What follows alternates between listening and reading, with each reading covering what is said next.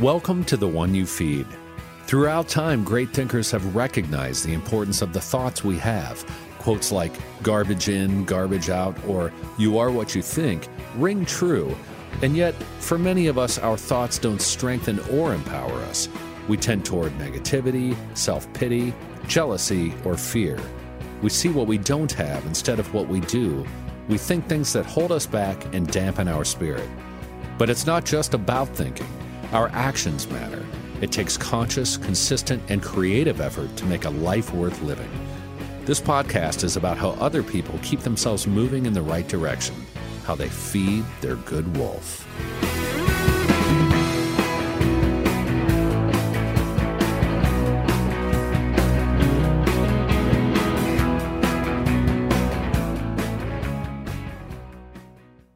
Experts claim there is nothing tougher than a diamond. But at Diamonds Direct, we beg to differ. Have you ever met a mother? Strong, radiant, timeless. This Mother's Day, give her the gift that meets her match. With diamond jewelry starting at $200. Plus Diamonds Direct's exceptional quality and unbeatable everyday price, you're sure to give her a gift that wows this generation and the next to come. Experience the thrill of jewelry shopping done right at Diamonds Direct. Diamonds Direct. Your love, our passion. This is your moment, your time to shine, your comeback. You're ready for the next step in your career, and you want an education employers respect. So you're not just going back to school, you're coming back with Purdue Global. Backed by Purdue University, one of the nation's most respected public universities, Purdue Global is built for people who bring their life experience into the online classroom. Purdue Global, Purdue's online university for working adults. Start your comeback today at purdueglobal.edu. Hi, everybody. First up, we have Parker Palmer, who is the founder and senior partner of the Center for Courage and Renewal. He's the author of many books, and as an interesting point, he has more honorary doctorates in addition to his PhD than books he has written. Hi, Parker. Thanks so much for finding a couple minutes to come on and talk with us. It's good to be with you again, Eric. Yes, it is nice to be with you and nice to see you. I just heard some birds outside your window as you and I were sort of talking about, and makes me think about, one of the things that I'm finding particularly comforting in these difficult times, and I find comforting lots of times when the human world seems to be crazy, is nature. Absolutely. That's always been one of the best therapies for me. And at the same time, I'm so aware of what different social locations we occupy as this pandemic presses down on our lives. I'm one of the lucky ones who has nature nearby. I get out into the woods and take some nice walks here in Madison, Wisconsin. And I'm also one of the lucky ones in that I'm a person who's worked in a home office for 40 years, so being housebound isn't a big deal for me. I have enough resources to not have to worry about paying next month's rent or putting food on the table for a family. And so many people, and obviously I don't have to show up in a workplace, so many people are not in my situation. So I think this is, holy ground because it's occupied by such a wide range of human beings. And it seems to me that one of the big opportunities in a crisis like this is to become aware, more keenly aware of your place in the human ecosystem. And in my case, to have great gratitude for it. The downside for me is that I'm 81 and I have some underlying health conditions. So I'm one of those at-risk people. But I've been thinking a lot about folks who live their whole lives at risk, not because of age or health, but because of race or religion, nationality, gender, sexual orientation, poverty. And so I think it's very therapeutic for me to use this crisis not as a time to ask why me, but a time to ask why not me, and to become very aware of how many folks are much more vulnerable than I am. That's a really great point, and I share those sentiments. I know that I am especially blessed in so many different ways, and it's easy to see that, and I keep sort of reminding myself, like, when I start to feel a little bit anxious and just go, well, That's good. And where are other people more affected? Where are people suffering more? Where can we help? And I think that's such a great perspective. It's one way of dealing with what's happening underneath it. And then there's still, even when we recognize all those things, there's still this underlying anxiety so many people are feeling, even if they are somewhat better situated. Its anxiety-inducing potential is nearly unlimited because we have no freaking idea what's going to happen. And we do not do well with uncertainty on that kind of scale. And it's huge.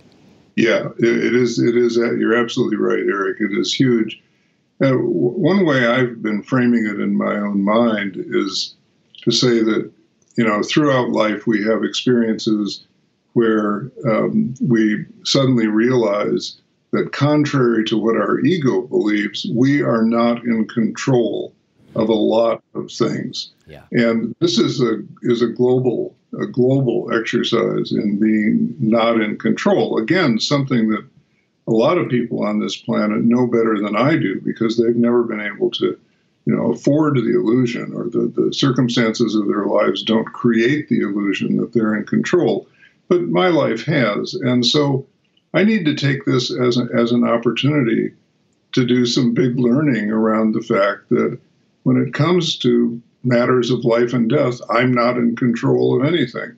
And I think, the therapy is partly to embrace that fact as fully as I possibly can, to not fight it, to not say, oh, if we could only do this or that, everything would be fine, because it wouldn't be. I don't stand at those levers of power. At the same time, I think it's very important to counterbalance that with being attentive to what I can control. I can control my own behavior, do the things that are being recommended now, self-quarantine, stay out of crowds, change my normal habits. And the deeper we get into this, the more upside I'm finding in that, more opportunities to take those walks that we were talking about, to be with trees rather than people, and more opportunities to reflect deeply on my situation, our situation, the situation. I think for me, learning has always been a huge therapeutic tool. You and I have talked before, and I've written, as you know, a lot about 3 experiences of deep depression in my 81 years of life.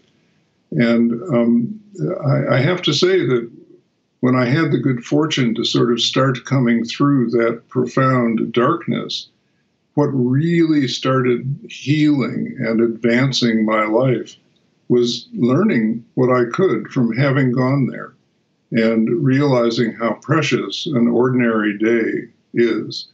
What a wonderful thing it is to be able to get up at 5:30 if that's when you want to get up, rather than feeling that you want to hide out in bed until noon. What a wonderful thing it is to be able to have an idea and to start writing about it or talking with a friend about it. All these simple things, to watch a sunrise with a cup of coffee in your hand, the learning that comes from being lost in the dark or from a circumstance of this sort that feels oppressive and imprisoning, for me is a great piece of therapy. Yeah, I agree. I agree completely.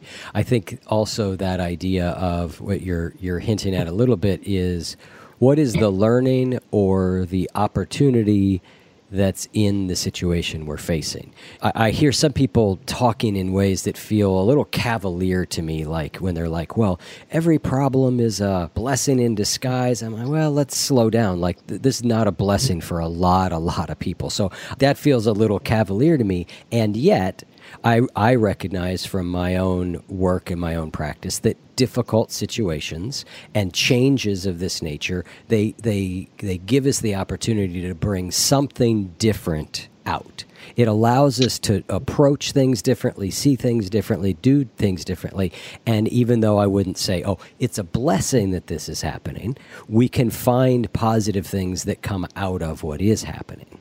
Yeah, to quote an old cliche, it's an example of making lemonade out when you're given lemons. That's right. That's right. And I'm a big believer in the Socratic maxim that the unexamined life is not worth living.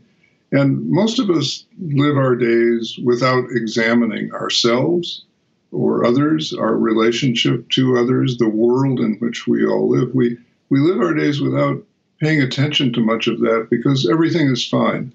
But when everything isn't fine, either through personal failures and fallings, or through social circumstances of the sort that we're living in now and will be living in for a long time to come, then we have a chance to think about a whole lot of things, to examine a whole lot of things more profoundly. I'm frankly hoping, and this too is therapeutic for me, that this crisis will cause Americans to think more seriously about their political choices and decisions. For example, I'm aware of people I know who, as recently as a month ago, were, when they had an opportunity, railing against big government and what they, I think, mistakenly call socialism. And now those same people are demanding federal intervention on every level, right, from health care to corporate bailouts to fixes in the free market that will save their 401ks. And I'm wondering if they will learn from that. I'm wondering if, when the economy gets a little more back into balance, if they will remember that big government is not all bad and federal rescue programs for people in need aren't all bad. I'm wondering if opinions will change about what's disparagingly called welfare, for people who weren't born on second or third base and who had 2 or 3 strikes against them the day they came into this world. I'm hoping that we can all do a lot of serious political reflection. To me, that not only means who we vote for and why, but it means how we talk to each other as we the people, how we try to sort this out, not just alone or not just in our silos and our lifestyle enclaves, but across lines of divide. I'm wondering if there's some way to turn this toward healing for our wounded body politic. There are some signs that might be happening, and then there are signs that it's simply driving us even further into our political divisions, across the battle line. That would be a very sad outcome indeed if it simply hardened our divisions. I agree. It will be interesting to see how that turns out, but I do think there is opportunity for us to come together. That is one of the possibilities, and I think it's one that's worth speaking. As we near wrapping up here, are there any sort of thoughts or practical ideas you'd have for people to care for their mental and emotional health during this period? I'm a big believer in taking an opportunity like this, if you can, to slow down and even stop with a lot of what you're doing. Now, again, I know there are people who still have to show up at work. I know there are people who depend on showing up at work every day to get the bills paid. I work at home. I can continue to do a lot of my work as a writer online. So I don't face that particular dilemma. But, we all know the stories of people slowing down and reflecting inwardly, even when they're living fast-paced or hard-pressed external lives. We know the story of a Nelson Mandela or others who have been imprisoned, using that time to reflect deeply, to get in touch with the imperatives of their soul, and to draw on those imperatives, to animate them into action when the crisis begins to ease. So I think this is possible even if you have to keep moving or keep surviving. And we come out of something like that as, I think, truer and therefore more powerful people who have kind of tapped into our depths rather than skimming along on the surface the way we so often do in what we fondly think of as ordinary life. It really isn't ordinary life. It's just generating the illusion of being ordinary. This is as ordinary as anything else over the course of human history. So I'll construct a little parallel here that's probably largely bogus, but it comes to me anyway. At age 81, I've talked to a lot of people who are at 65 or 70, and they say, I'm about to retire or to be retired. So help me to find an activity that I can fill my hours with, my empty hours with, because they're afraid of empty hours. And my constant advice has been, no, don't make that your first move when you retire. Use retirement initially as an opportunity to find out who you are in a way that you weren't able to do in the course of your active and engaged life. Value time and space, value emptiness, value those moments in life when everything is up for grabs and you can't figure out the meaning of anything. That's a chance to get closer to the truth about who you are, about others, about the world. There's this interesting word in our language, in the English language, Eric, disillusionment. I've always been struck by how when somebody comes to us and says, I'm just terribly disillusioned, which of course is what a lot of people are feeling right now, our instant instinct is to put an arm around their shoulders and say, oh, I'm so sorry. How can I help you? Disillusionment is, in fact, the process of losing an illusion, and it's a good thing. We should be saying, you're disillusioned? Congratulations. That means you've lost an illusion and you're that much closer to reality, to truth about yourself, about the world, about something. And our question ought to be, how can I disillusion you further? Because that's an important journey to take toward the bedrock ground of reality. And I think this is a big opportunity for people around the world to understand realities that we in the developed world, the most highly developed countries, and we who have most benefited from relative affluence, it's a journey we don't take because we have the obstacle of stuff, material well-being, obscuring our vision. So I'd say, once you've got over the punch in the gut, get disillusioned and make the most of it. Wonderful. Well, I think that is a great place for us to wrap up. So thank you so much for spending a few minutes with us. It's always a pleasure. Thank you, Eric, and thank you for this program. I'm sure that what other folks say are going to be help to a lot of people. Be well. Coming up next is Mirabai Starr. She is a writer and translator and speaks and leads retreats on the interspiritual teachings of the mystics. Hi, Mirabai. Thank you so much for coming back on to spend a couple minutes with us. It's an honor, Eric. Thank you for thinking of me and reaching out. Yeah, what I'm doing with these short segments is just trying to get some thoughts from some different people we've had on the show who I respect and admire, and kind of some of your thoughts on how to cope with these difficult and uncertain times. I think we're all feeling a lot of emotions, and the goal isn't that we make those emotions go away, but just some ideas you have on coping. Oh, sure. I'm, of course, right in the middle of it myself and grappling with my own challenges to my peace of mind. But one of the things that's really striking me is that we are being invited to abide in a space of not knowing right now. And that is counterintuitive, especially to the Western mind that is so solutions driven. That's not to say that we shouldn't figure out ideal scenarios and act accordingly. But it's more than anything, the solutions seem to be not engineering solutions so much as stopping and being.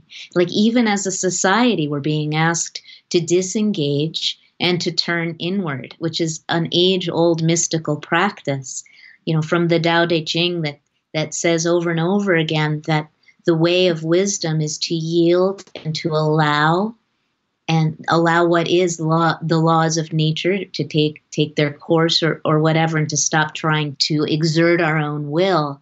In the Jewish mystical tradition, there's a similar kind of wisdom in the Sabbath, which in Judaism is the holiest of all holy days, and it happens every single week. And the underlying teaching of the Sabbath is, yes, about rest, but maybe more radically and subversively, it's about ceasing from our efforts to bend the world to the shape that we think it should be, and instead yielding to what is. And for those of us who are activists, just for justice and environmental justice and social justice, not doing is counter to everything that our souls are telling us, which is, how can I help? But it's not either or. I mean, it's just so paradoxical that actually the way we can help right now is literally to stay put, to stay in our homes and to walk in nature, but to stay away from other humans and gathering spaces when we just feel like we've got to come together and do something. So there are ways to do something, and one of those ways is literally to stop participating in the machine of doing and buying and consuming and all of that, to just lighten our footprint for a minute and turn inward collectively and individually. So I just find that so interesting that is the thing to do, is to not do and to be. Yeah, this is a potentially unique opportunity to, as you said, slow down and spend a little bit more focus on the things that are close to us. Not the things that we're always rushing to get somewhere, to go do something, be somewhere. And this is really an opportunity to pay closer attention to the things that are close to us right where we are. That might mean our family, it might mean our spiritual practice, it might mean reading, but to really reorient ourselves in that way. Yeah, and it is sort of a subversive thing, because it also, look at what's happening to the economy. It also goes along with pulling back from our conditioning to overconsume, the Earth's resources. And by collectively pulling back on that, because we're forced to, it's sending the economy into chaos, of course. But I think it's really helping a lot of us reorient toward what we really need and what is essential. And I feel like our mother, the Earth, is begging us to reconsider, what is essential, and to start embracing things that don't cost money or tax the Earth's well-being. So music and reading and spiritual practice and all of the arts, all of the things that don't require the expenditure of personal resources and the taxing of the Earth, are going to become, I think, more valuable to us collectively. And at least that's my hope, is that we can return to what really matters, and that after this crisis of this illness has passed, that we will retain the recalibration of our souls and our values, and recommit to the beauty, to experiences of and sharing of beauty in this world. I love that. And so one of the things you referenced early on is this not knowing, and that seems to be one of the hardest places for us humans to abide, and yet we are in a period of deep and profound not knowing. None of us know what is going to happen. None of us know how this is going to turn out. None of us know how long this lasts, what comes next. There's so much anxiety around the unknown. What are some ways of relaxing into not knowing, relaxing into the unknown? Because that does seem to be a big part of what we all have to learn to do in this time. Yeah, that's such a beautiful, important question, Eric, and one that I sit with a lot. The mystical teachings of all the spiritual traditions all point to the sacred, holy wonder of our inability to know, and urge us to let ourselves down into that nakedness of spirit.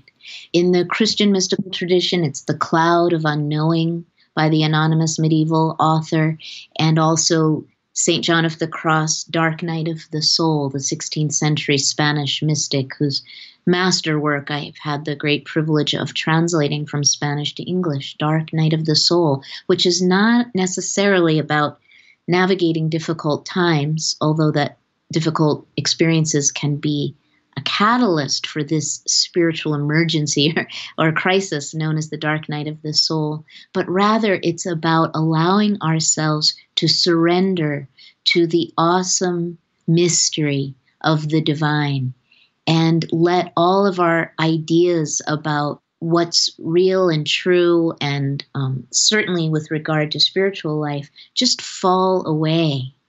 So John of the Cross speaks about that it's as if the great master artist wants to paint your portrait because you are the most beautiful creature she ever created.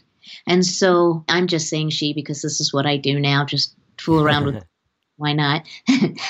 and just trying to rebalance 5,000 years of patriarchy a little bit. So she asks you to pose for her so she can paint your portrait, John of the Cross says. And so you do. You're very flattered. Of course, Holy One, I'm happy to pose for your portrait. I'm glad you find me beautiful. And you pose, and then you're sitting there for a really long time while the master is creating her masterpiece. And then after a bit, you feel like, I've just been sitting here. I should probably do something to contribute to this project. And so you strike a different pose thinking that it might be more fetching or alluring. And what are you doing when you do that? You are interfering, John says, with the master's work. And your only task is to be still and be your beautiful self and let her create this masterpiece. And Rumi, who was a 13th century Sufi mystic from Persian mystic, Turkey is where he died. And Rumi, who so many people know through his beautiful translations by Coleman Barks and Robert Bly, speaks a lot in his ecstatic, beautiful love poetry to God about this same thing. And I have in front of me, in fact, a Rumi poem that's been giving me comfort that was translated by Andrew Harvey. So maybe I'll close with this and see if it speaks to you all. And again, I'm going to pronouns to the feminine, so you should know that that's what's happening. It's called The Grapes of My Body. The grapes of my body can only become wine after the winemaker tramples me. I surrender my spirit like grapes to her trampling, so that my inmost heart can blaze and dance with joy. Although the grapes go on weeping blood and sobbing, I cannot bear any more anguish, any more cruelty. The winemaker stuffs cotton in her ears. I am not working in ignorance. You can deny me if you want. You have every reason. But it is I who am the master of this work. And when, through my passion, you reach perfection, you will never stop praising my name. That's a lovely poem, and I think that is a lovely place for us to wrap up. Thank you so much for coming on and sharing your wisdom with us. Oh, it's an honor, Eric, and blessings to all of you who are grappling with these strange times. May you find a Sabbath space in your soul right now. Thank you so much. You're welcome. Bye-bye. Bye.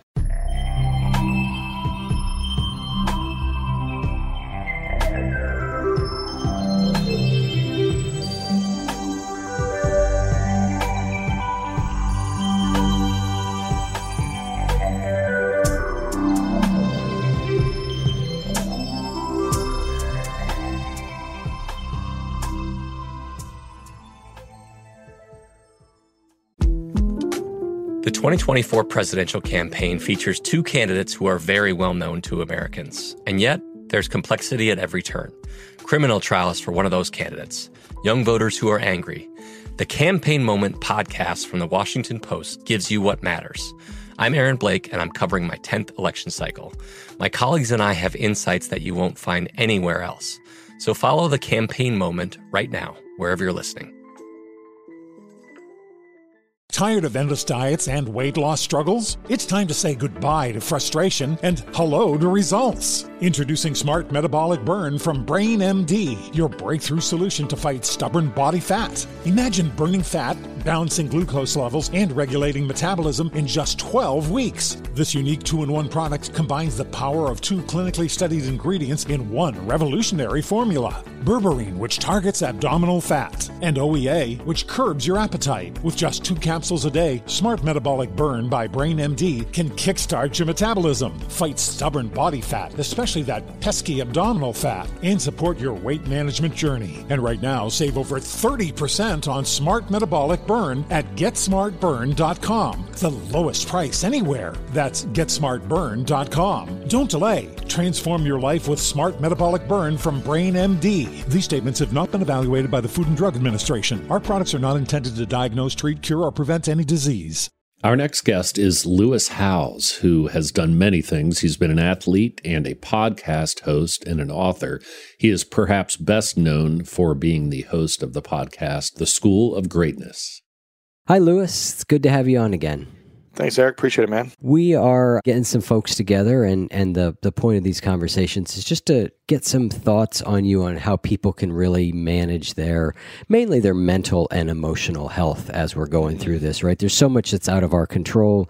There's so much that we can't do. There's so much we don't know. But what we do know is that how we respond to this really is the issue, how we each personally respond. Well, I think you already said it. I think your whole podcast and mission is to continue to remind people about which wolf to feed inside of you. And as this has all unfolded over the last, week for me since it's happened, there are a lot of people that have been reactive and constantly consuming the negativity and the fear-based mentality around it. And they're feeding that, bad wolf. And right when things started to happen, I came from more of a place of calm and peace just because I've been trained that way over the years. I haven't always been that way, but I've been trained that way. And I know that you can't control what happens around you or the events that are around you or what people say or do, but you can control how you respond once you have the training and you're prepared. And I think we just need to think about if you don't have the training, you can start training right now through simple reminders. When you're talking or consuming content that's negative or fear-based, or you're having that anxious or worry mentality, then one practice can be to take your shoes and socks off and literally just feel the bottom of your feet on the ground, standing up and just taking deep breaths. Or you can sit down and take deep breaths and just have your bare feet on the ground to ground yourself and put your attention on your feet as opposed to the noise and the media or anxiety, worry, and stress and fear of the future. And that's just one simple practice you can take right now. Anytime you go to that negative place, you can just ask yourself, is this supporting me in becoming a bigger leader, a better leader, someone who leads with love, with peace, with calm? And you definitely don't want to distance yourself too much from reality and facts and what's happening and making sure you're safe and aware and all those things. But when it gets to a place of mental stress, mental overwhelm, we just are unable to make better decisions from that place.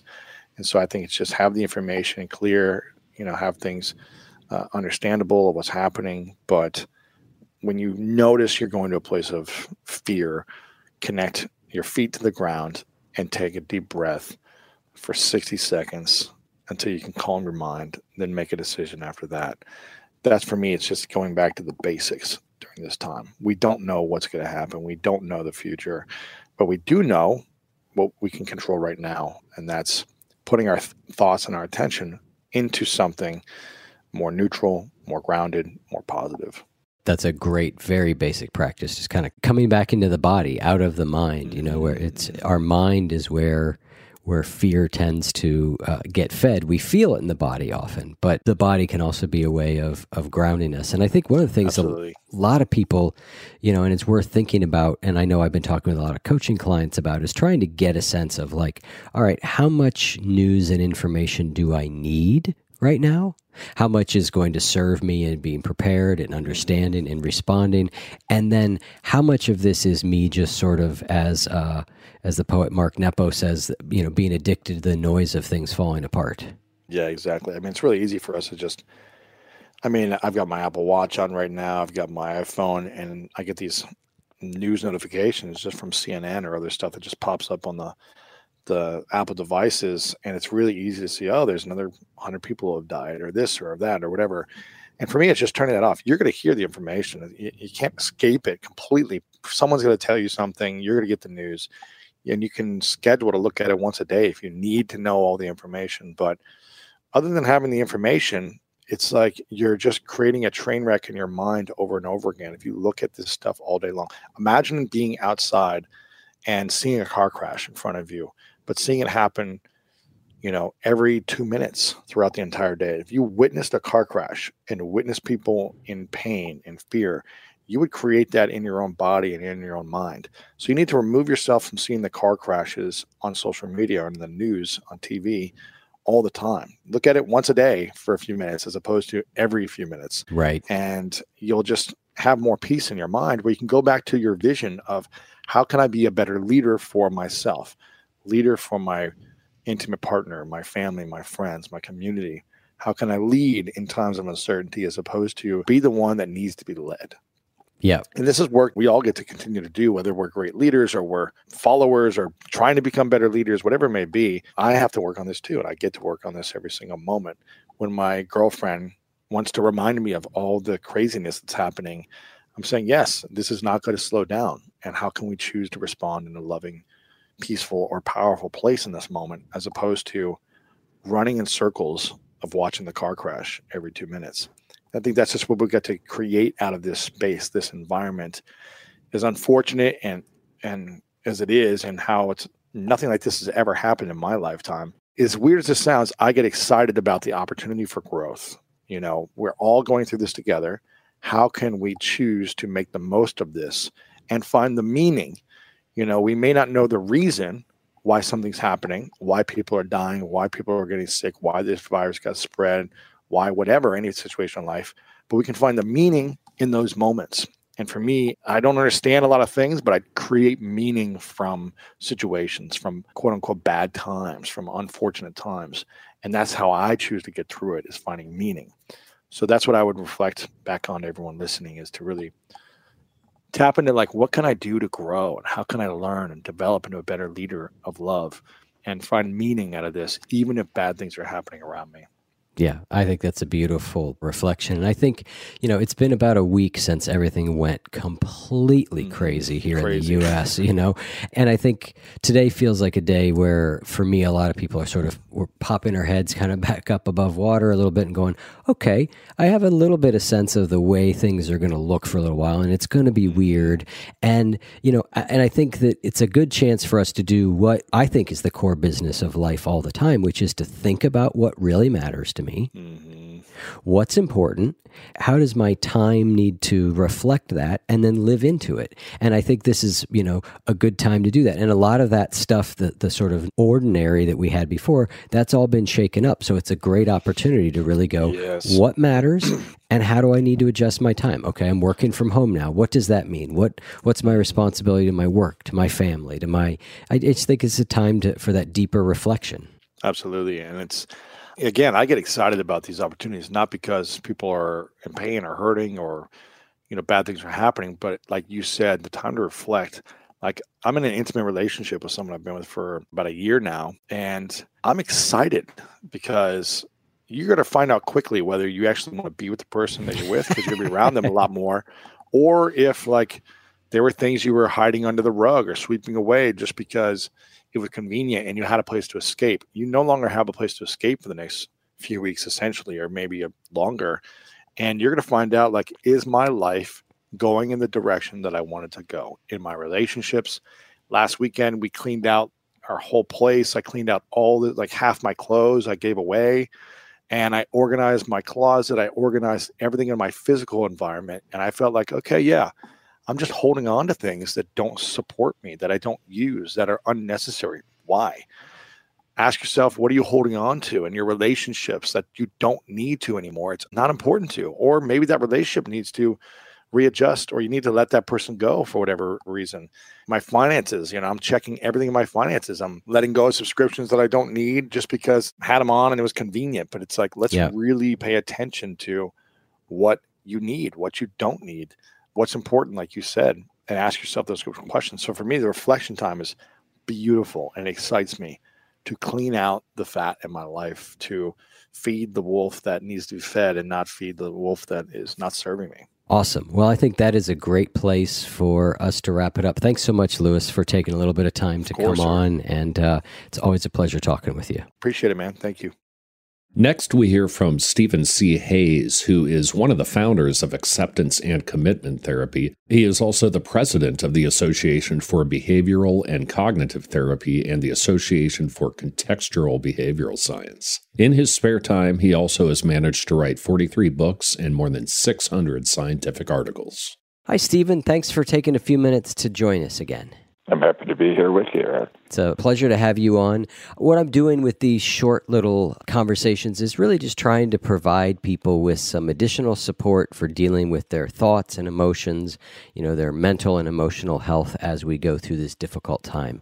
So I'm wondering if you have a couple ideas or thoughts that people could be considering or doing or trying in this difficult time. Well, actually, there's a fair amount of research on psychological flexibility, the kind of things that we've talked about before, that's reflected in the ACT work and in my work. And it's been looked at in terms of how people come out on the other side of crises with violent storms or school shootings or violent crime. And so we kind of know some of the things that are important to do. I mean, it involves emotional and cognitive openness. You got to make room for kind of a variety of things. And take the time really to notice that, because some of what's there may surprise you. Don't be embarrassed, for example, if you find dark humor, or if you start to tear up unexpectedly, or you get cranky about something you normally wouldn't, or you reminisce. I mean, when you have something like this, it stirs the pot. And so you want to take the time to feel, choose to feel. And when you do that, it gives you the kind of little space to then orient towards what's actually present in front of you, what is actually of importance now, and focus on that. Not to get away from these emotions, but simply to put them into a trajectory that empowers you to be here now with what you got to deal with. I'm working right now as I sit here on not touching my face so much. It turns out I actually did some research on this 40 years ago, and I have a little device here to record how many times I touched my face, and that actually has a big impact. I showed in research 40 years ago. So I'm learning from my own ancient research done for other reasons how to bring something into this present moment that's useful to me, maybe helpful to my family. And, then as that happens, the important kind of step of what is there to be done. It isn't just about you and about your feelings and your fears. Again, not as a way to get rid of or away from the situation they're in, but to channel some of that energy appropriately. Are there friends and family to call up? Are there connections to be made, little Facebook talks to have? Are there things to be written or things to be dealt with at your home? Are your kids getting enough of your attention? Are they, if they're home from school, are you working with them to do things that are helpful to them in terms of their education, and all of the things that you can do when you're in a crisis situation that could be pro-social and helpful to others. If you do those things, what the research shows, you come out on the other side of crises like this with some post-traumatic growth. You'll find things that you haven't thought about for a long time, and it's kind of a gut check. And it may be that things that are of importance, things that you really know would be healthy for you to do, whether it's spiritual practices or rekindling old friendships or learning not to sweat small stuff or getting things going, the interests that you've let fall to one side because you've been so busy dealing with the day-to-day work that you do, whatever. If you're like me, you're sequestered in place and thinking about, okay, what is of importance to me? And take a time to sort of do a check-in. Yeah. And you may find that this crisis actually lifts you up and moves you forward in ways you didn't expect. That's a great perspective, and you touched on a lot of things there. I mean, I think the first being we can come through these things by growing and becoming stronger. So what appears to initially be very difficult and hard, although it has its difficult and hard elements, if faced and dealt with, we can actually grow and strengthen. And so I think that's the first really important point. And then I think secondly, you're saying allow the emotions to be there. Allow yourself to feel what you're feeling. Don't try and make all that go away. Face it and be with it. And then finally, this is a really good opportunity to really think again about values. What matters to me? What's important to me right now? Particularly as our routines are all shaken up, I'm finding it a really good time to stop and go, okay, well, what matters? What's important? And how should my time and actions reflect that? Exactly right. And if you do those things, you'll find on the other side of this that you actually have gains. It isn't just coping or dealing or getting through. It's a matter of growing. And, you use that kind of talk of strength. We know something about where mental toughness comes from. And it's the same thing that physical toughness comes from. It's strength and flexibility. You want to practice both those things. And so this is a good time to do it and to bring your whole self into this crisis situation. Your mind's going to give you a lot of scary thoughts and judgments, but back up a little bit and watch that too, and take what's useful and leave the rest. That's a good habit to build for any situation, and crises are also opportunities. A question I've gotten several times from people that I'd pose to you, because I think it's a little bit around psychological flexibility, is people feeling really frustrated when they see certain people in the world not responding to this in the way they think is correct. So people who may not be distancing, people who may not be quarantining, people who may not be taking this seriously, and people are finding themselves getting really angry about that. How would you encourage those people to work with that skillfully? Well, it isn't necessarily a bad thing. I mean, this is what you're upset about is the lack of prosociality and cooperation, because of course those folks out on the beach in Florida or whatever, the things that you're seeing, may indeed be part of a process of, spreading the virus and threatening us and our family and loved ones. I think what the research shows on that is that if you have graded opportunities to sort of correct, in which group membership is still important, but there's a redirect. I can give you an example. My 14-year-old said to me yesterday that, if I get sick, he's talking about himself, I have almost zero chance of having any serious health benefits. So why shouldn't I have a sleepover? Well, it's like, I didn't come back hard at him, but I kind of walked through that, yeah, that's true, but we need to think of the whole family, the whole group, and that includes his 71-year-old dad, who, wouldn't respond quite as well if he's out there doing sleepovers with his friends when they've been doing gosh knows what. And fortunately, the other parents weighed in with the very same message. And we reined in this little natural, understandable, but bit of selfishness that was right there in my youngster. So I think graded sanctions that are maintain the participation of people in the group. Now, when you're looking at something like the TV screen and you don't have an opportunity to talk to those people out on the beach, that's a little different. That's self-righteousness, because that anger that you're feeling and that's wrong and et cetera, if you really climb into that, actually disconnects you from people. So yeah, if you have an opportunity with those around you where group membership is really important, prosociality comes from that, shared bond. So you don't want to climb into your anger and push people away. You want to draw them in and make minor corrections about various things having to do with things that may be happening in your household, about how to maintain sheltering in place or do things that are responsible. Whether it's wearing a mask or disinfecting or washing your hands or all those kinds of things. The stuff that we're doing with regard to what we see on the television screen, well, that's an indulgence. I don't think it's a bad thing to be upset about it. But it is a bad thing to crawl inside that upset and get self-righteous about it. Got it. And what about, the other thing, I think the other emotion a lot of people are feeling is a great deal of fear.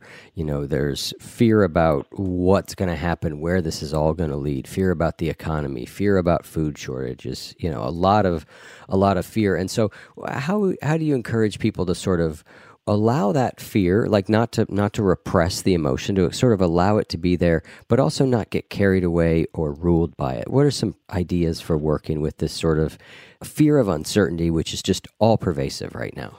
Yeah. Well, two things. One is be careful of the judgments. And when you're saying fear of the future, that's inside a cognitive network of what's going to happen and what if this and what if that. That's not really fear of the future. The future's not here yet. What it really is kind of this verbal, judgmental process driving you into a fearsome stance. It is a scary situation. Fear is totally appropriate. But if you look at what people are doing when they mismanage the future inside all this judgmental chatter, if you're not able to back up a little bit, you can be driven to doing really unselfish things. I mean, you go out and panic buy, let's say. Well, fine for you if it's still on the shelves, but how about the next person who really needs that toilet paper or whatever? I mean, do you really need 30 rolls of toilet paper? I mean, you could wash yourself with a bucket. I mean, what are you doing? And it doesn't make any sense, but it might create harm for others. So the second thing is catch that judgment, notice what's going, back up a little bit, let the mind chatter, take what's useful, leave the rest. Use your diffusion mindfulness, kind of distancing skills from your own chatter and scary thoughts. That's a good practice anyway. And then that other piece is values. What could you do that would be driven by your best self? And what I suggest is think of somebody who you think would be kind of a guide, a hero, a person. If you could think of anybody in your whole life who would be handling this situation pretty darn well, imagine that person and imagine they get a chance to follow you around and give you a little bit of guidance. And I bet you what you're going to find is you pick somebody who they show values and how they deal with situations. Put those values in your heart. Be your best self. And it's probably not the person who runs out and panic buys toilet paper. That's awesome. That's a great place for us to wrap up. Thank you so much, Stephen, for taking the time to come on and share a little wisdom with us. Thanks for the opportunity, Eric. Okay.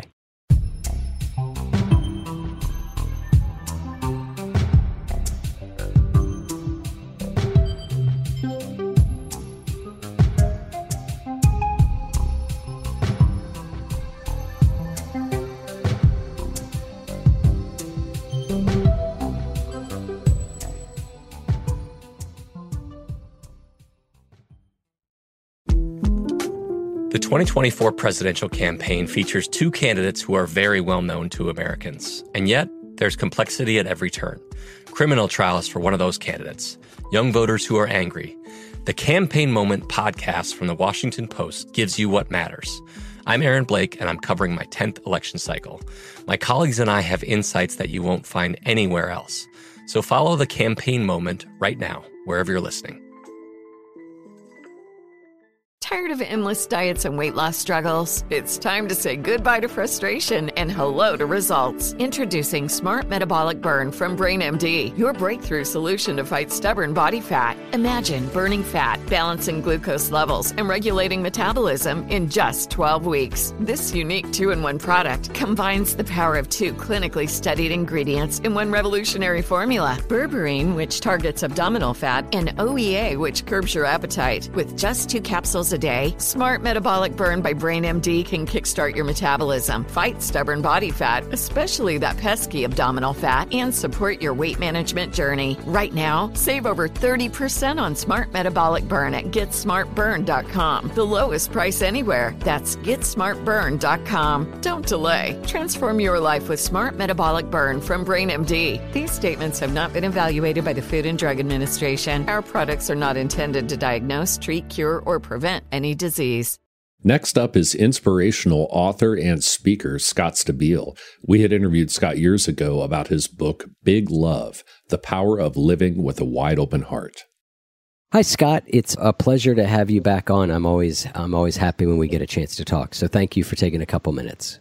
Yeah, I'm happy to spend some time with you, Eric. Thank you. Yeah. So what I'm doing in this episode, as I've shared with you, is just looking for some people who I admire to share some wisdom on how to deal with our mental and emotional health during this period. What are some things that we can do so that we can get through all this with some degree of sanity and grace? Yeah, I'm happy to share with you some of the things I'm doing, and if that resonates with people listening, by all means, integrate it. I'm finding meditation to be of critical importance for me right now.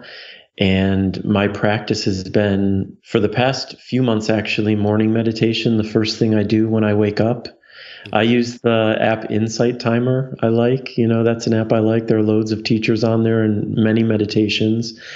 And even before I got out of bed, unless I really have to pee, then I'll go to the bathroom first. But other than that, I just lie in bed and I pick a meditation, usually between 20 to 25 minutes, and start my day in that space. And for me, that sets a tone that I want to set for myself. What I'm noticing in my experience now, and I suspect a lot of people can relate to it, is that even upon waking up the past few days, the moment I wake up, there's anxiety. It's like waking up back into this totally unpredictable, unexpected, surreal experience. And my mind wants to immediately go into a state of fear on some level. So I don't believe there are rules for any of us about how we need to process this. There's no guidebook for dealing with a global pandemic, and whatever you're feeling is okay.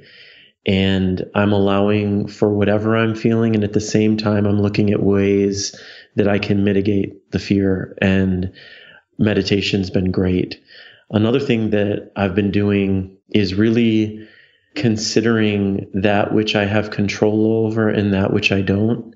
Because I feel like a lot of what takes us into a place of panic is feeling really out of control. And this situation right now is wholly out of our control. And if anything, the gift in that is really being shown in an exaggerated way, just how uncertain life is. It's like life is always uncertain. We know this. And now we're really being shown to stop and pay attention because we have no control over most anything. So I find the things that my mind wants to get fearful about or panic about, it will be things like, how are other people showing up? What choices are they making? Are they following the protocols that I believe we all need to be following to keep our fellow human beings safe, especially the elderly, especially those who are immunocompromised?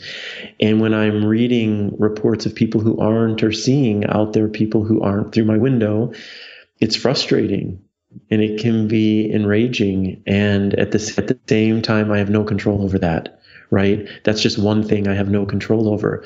So when I'm caught in those moments of reflecting on how those things are making me feel, I go back to, what can I control in this moment? What can I be controlling in my day? So I can be controlling how I'm showing up in the face of this pandemic, the choices that I'm making for my well-being. How am I supporting my immune system now, right? The choices I can be making for other people's well-being by socially distancing. If I take a walk every day, but if I see someone on the sidewalk, I get into the street. I create space between us. I'm not taking risks around transmission. I've heard from several people who've reached out to me about dealing with that anger they're feeling over people who are not following what we think is the right protocol to keep people safe. And you touched on that. Tell me a little bit more about how you deal with that anger. Part of how I deal with it is I look for myself in everybody, and I see everybody in myself.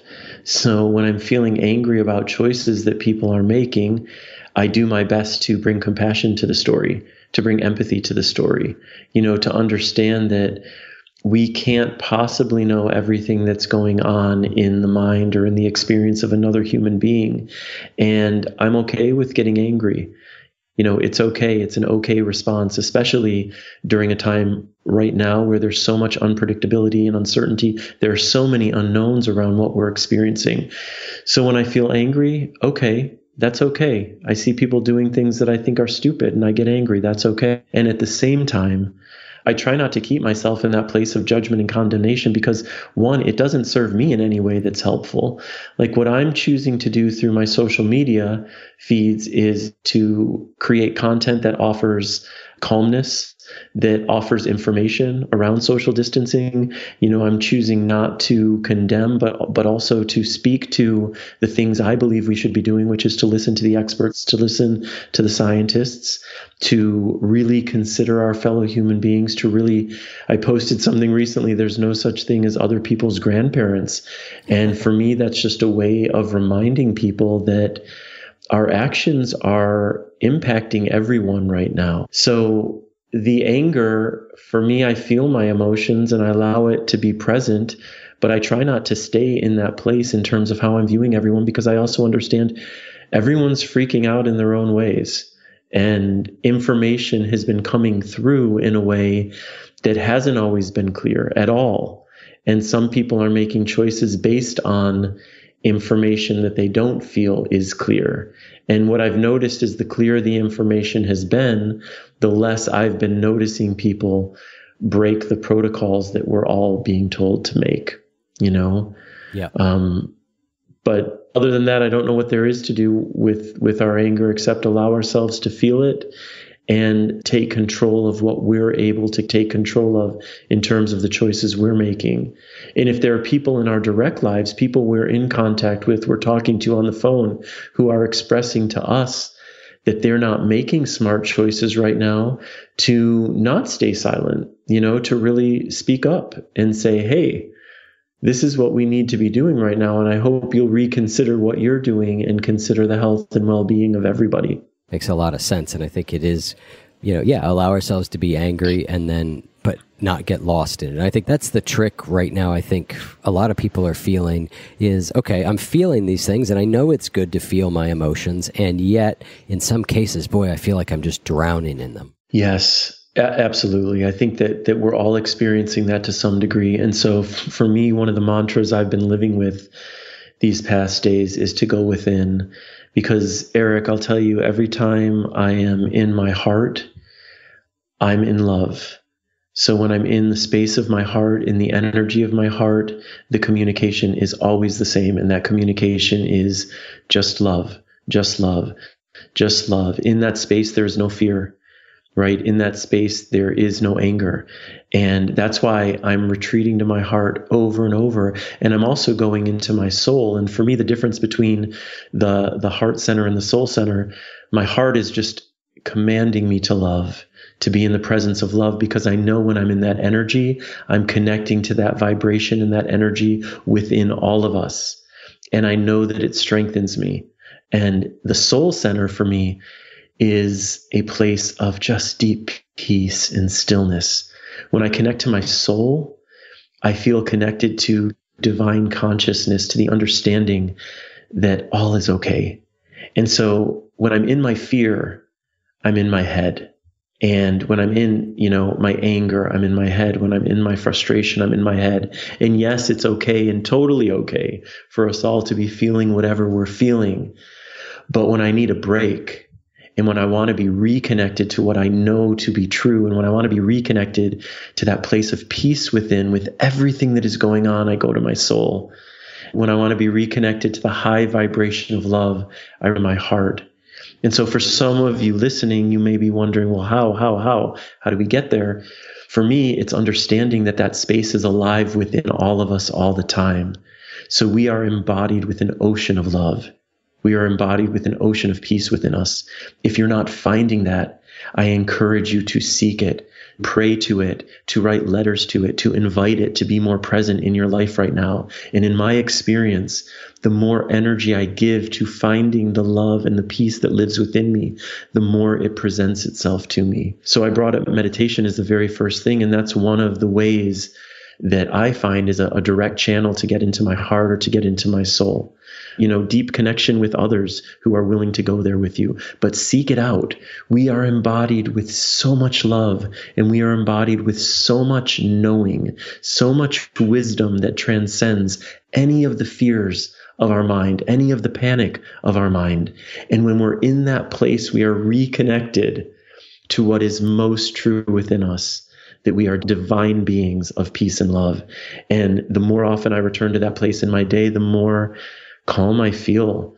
And I'm certain it's why I won't pretend that I'm calm all through the day. I'm dealing with my own fears and my own anxieties in the face of this. And at the same time, I'm also embodying a lot of peace and a lot of calm and a lot of trust. And that's not coming from my mind, right? It's coming from a deeper place, a deeper source of wisdom that I believe we all carry within us. And it's the same source. Wonderful. That is a great place for us to wrap up in a really beautiful and powerful idea there, which is, drop into these deeper levels, this vastness that is waiting for us at deeper levels underneath our thoughts. It's a beautiful thought and idea. Thank you, Scott. Absolutely. You're so welcome, Eric. Thank you for doing what you're doing, the work you've been doing, and for doing this right now. My pleasure, and thank you so much for coming on. All right. Love to all. Our final guest is Sharon Salzberg, a world-renowned Buddhist teacher and meditation retreat leader. Hi, Sharon. Thank you so much for taking a few minutes to talk with us again. Oh, well, thank you for doing this. It's a pleasure to talk with you anytime. What I'm doing with this little episode is I'm just asking people who I respect their thoughts on dealing with thoughts and emotions, difficult thoughts and emotions during this period. So I'm wondering if you could just share with listeners some ideas you have for, how to get through this time with a little bit of sanity and grace. Well, let's hope so. It's difficult. And I think that's maybe the first thing to acknowledge. It's like you have to give yourself a break and be very forgiving of the things you feel. Maybe you thought you worked out anxiety a long time ago or, whatever it might be. But we feel what we feel. And the idea is really it's not that helpful to blame yourself, but rather to see if there's a way of relating that could be less entangling, and less overwhelming. And so I always tell myself, remember to breathe. Just take a breath, which helps me return to the moment, because I found also a lot of, like anxiety, for example, will be the cascade of thoughts of future projection.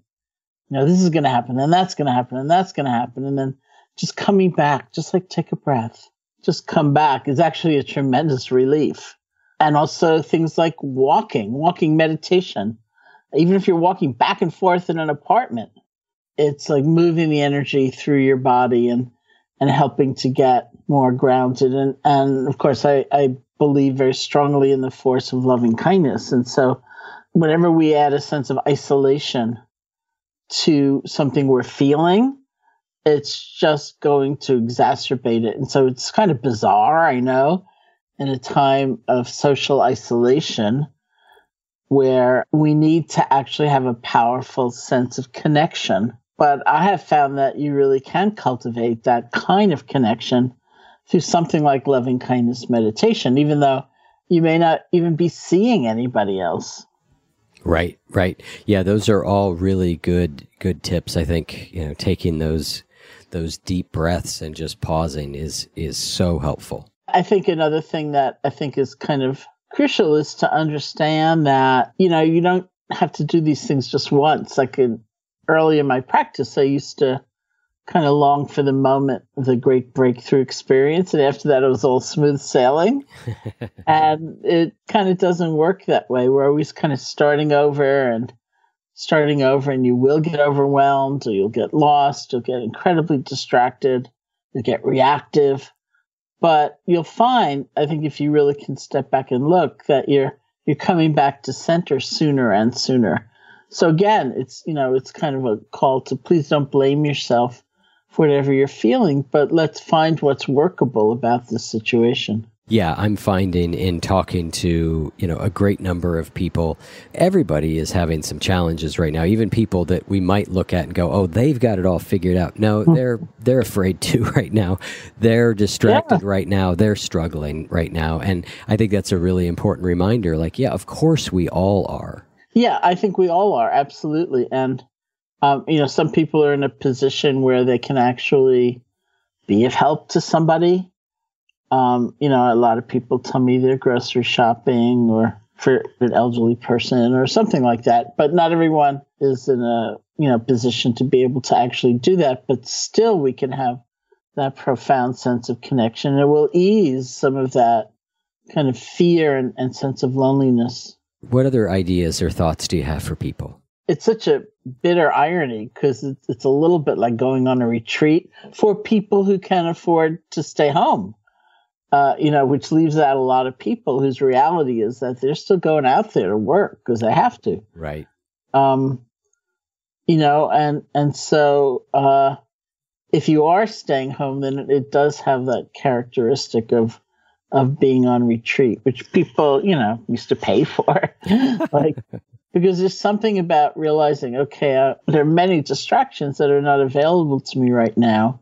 Can I really utilize this time, not just to survive it, but to actually deepen something within me? And I think that's actually possible. And of course, for me, I come back to meditation practice because it's available, it's personal. You don't need a group to do it. You don't need equipment to do it.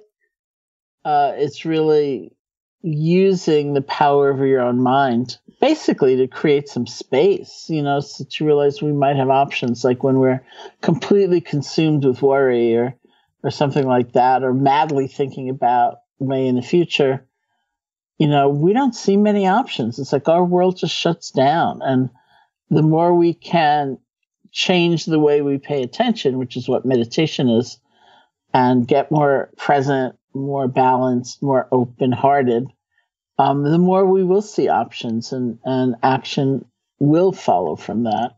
Well, I thought the way you and I might wrap up our time together would have you just lead us through maybe like a 3 or 4 minute meditation, loving kindness, or any type of meditation you'd like to guide us on for 3 or 4 minutes here to wrap up our time together. Sure, I'd be happy to. So you can sit comfortably. I assume none of you are driving, so eyes open or closed, however you feel most at ease. Loving kindness meditation is very much a spirit of generosity of the heart. It's gift giving, it's offering. We offer the sense of blessing, of well-wishing, and we begin with offering that to ourselves. The way we do it is we choose 3 or 4 phrases. Gently repeat them over and over again. Phrases like, may I be safe, be happy, be healthy, live with ease. Live with ease means in the things of day-to-day life, not be such a struggle. May I be safe, be happy, be healthy, live with ease. Remember, the feeling tone is one of offering. It's gift giving. We're offering this to ourselves. And if you find your attention wandering, that's okay. See if you can gently let go and come back.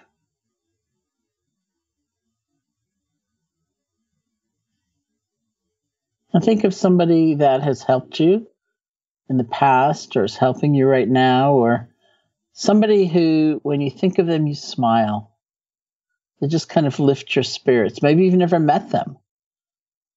Maybe it's a child. Maybe it's an adult. Could be a pet even. Is there someone who, when you think of them, you smile? So if there is, you can bring them here. Get an image of them or say their name to yourself. Get a feeling for their presence. And offer the phrases of loving kindness to them. May you be safe. Be happy. Be healthy. Live with ease.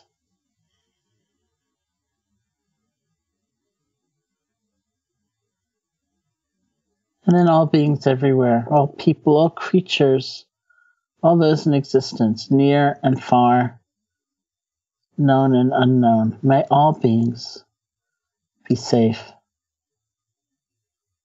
Be happy. Be healthy. Live with ease.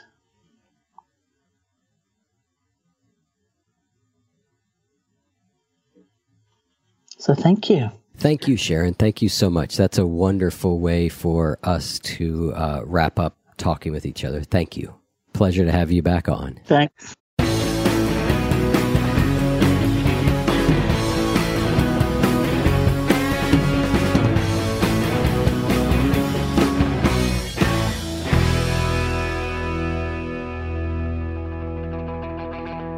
If what you just heard was helpful to you, please consider making a monthly donation to support the One You Feed podcast. When you join our membership community with this monthly pledge, you get lots of exclusive members-only benefits. It's our way of saying thank you for your support. Now, we are so grateful for the members of our community. We wouldn't be able to do what we do without their support, and we don't take a single dollar for granted. To learn more, make a donation at any level, and become a member of the One You Feed community, go to oneyoufeed.net/join. The One You Feed podcast would like to sincerely thank our sponsors for supporting the show. This show is sponsored by BetterHelp. It's a simple truth. No matter who you are, mental health challenges can affect you, and how you manage them can make all the difference. That's why everyone should have access to mental health support that meets them where they are and helps them get through. BetterHelp provides online therapy on your schedule. It's flexible, simple to use, and more affordable than in-person therapy.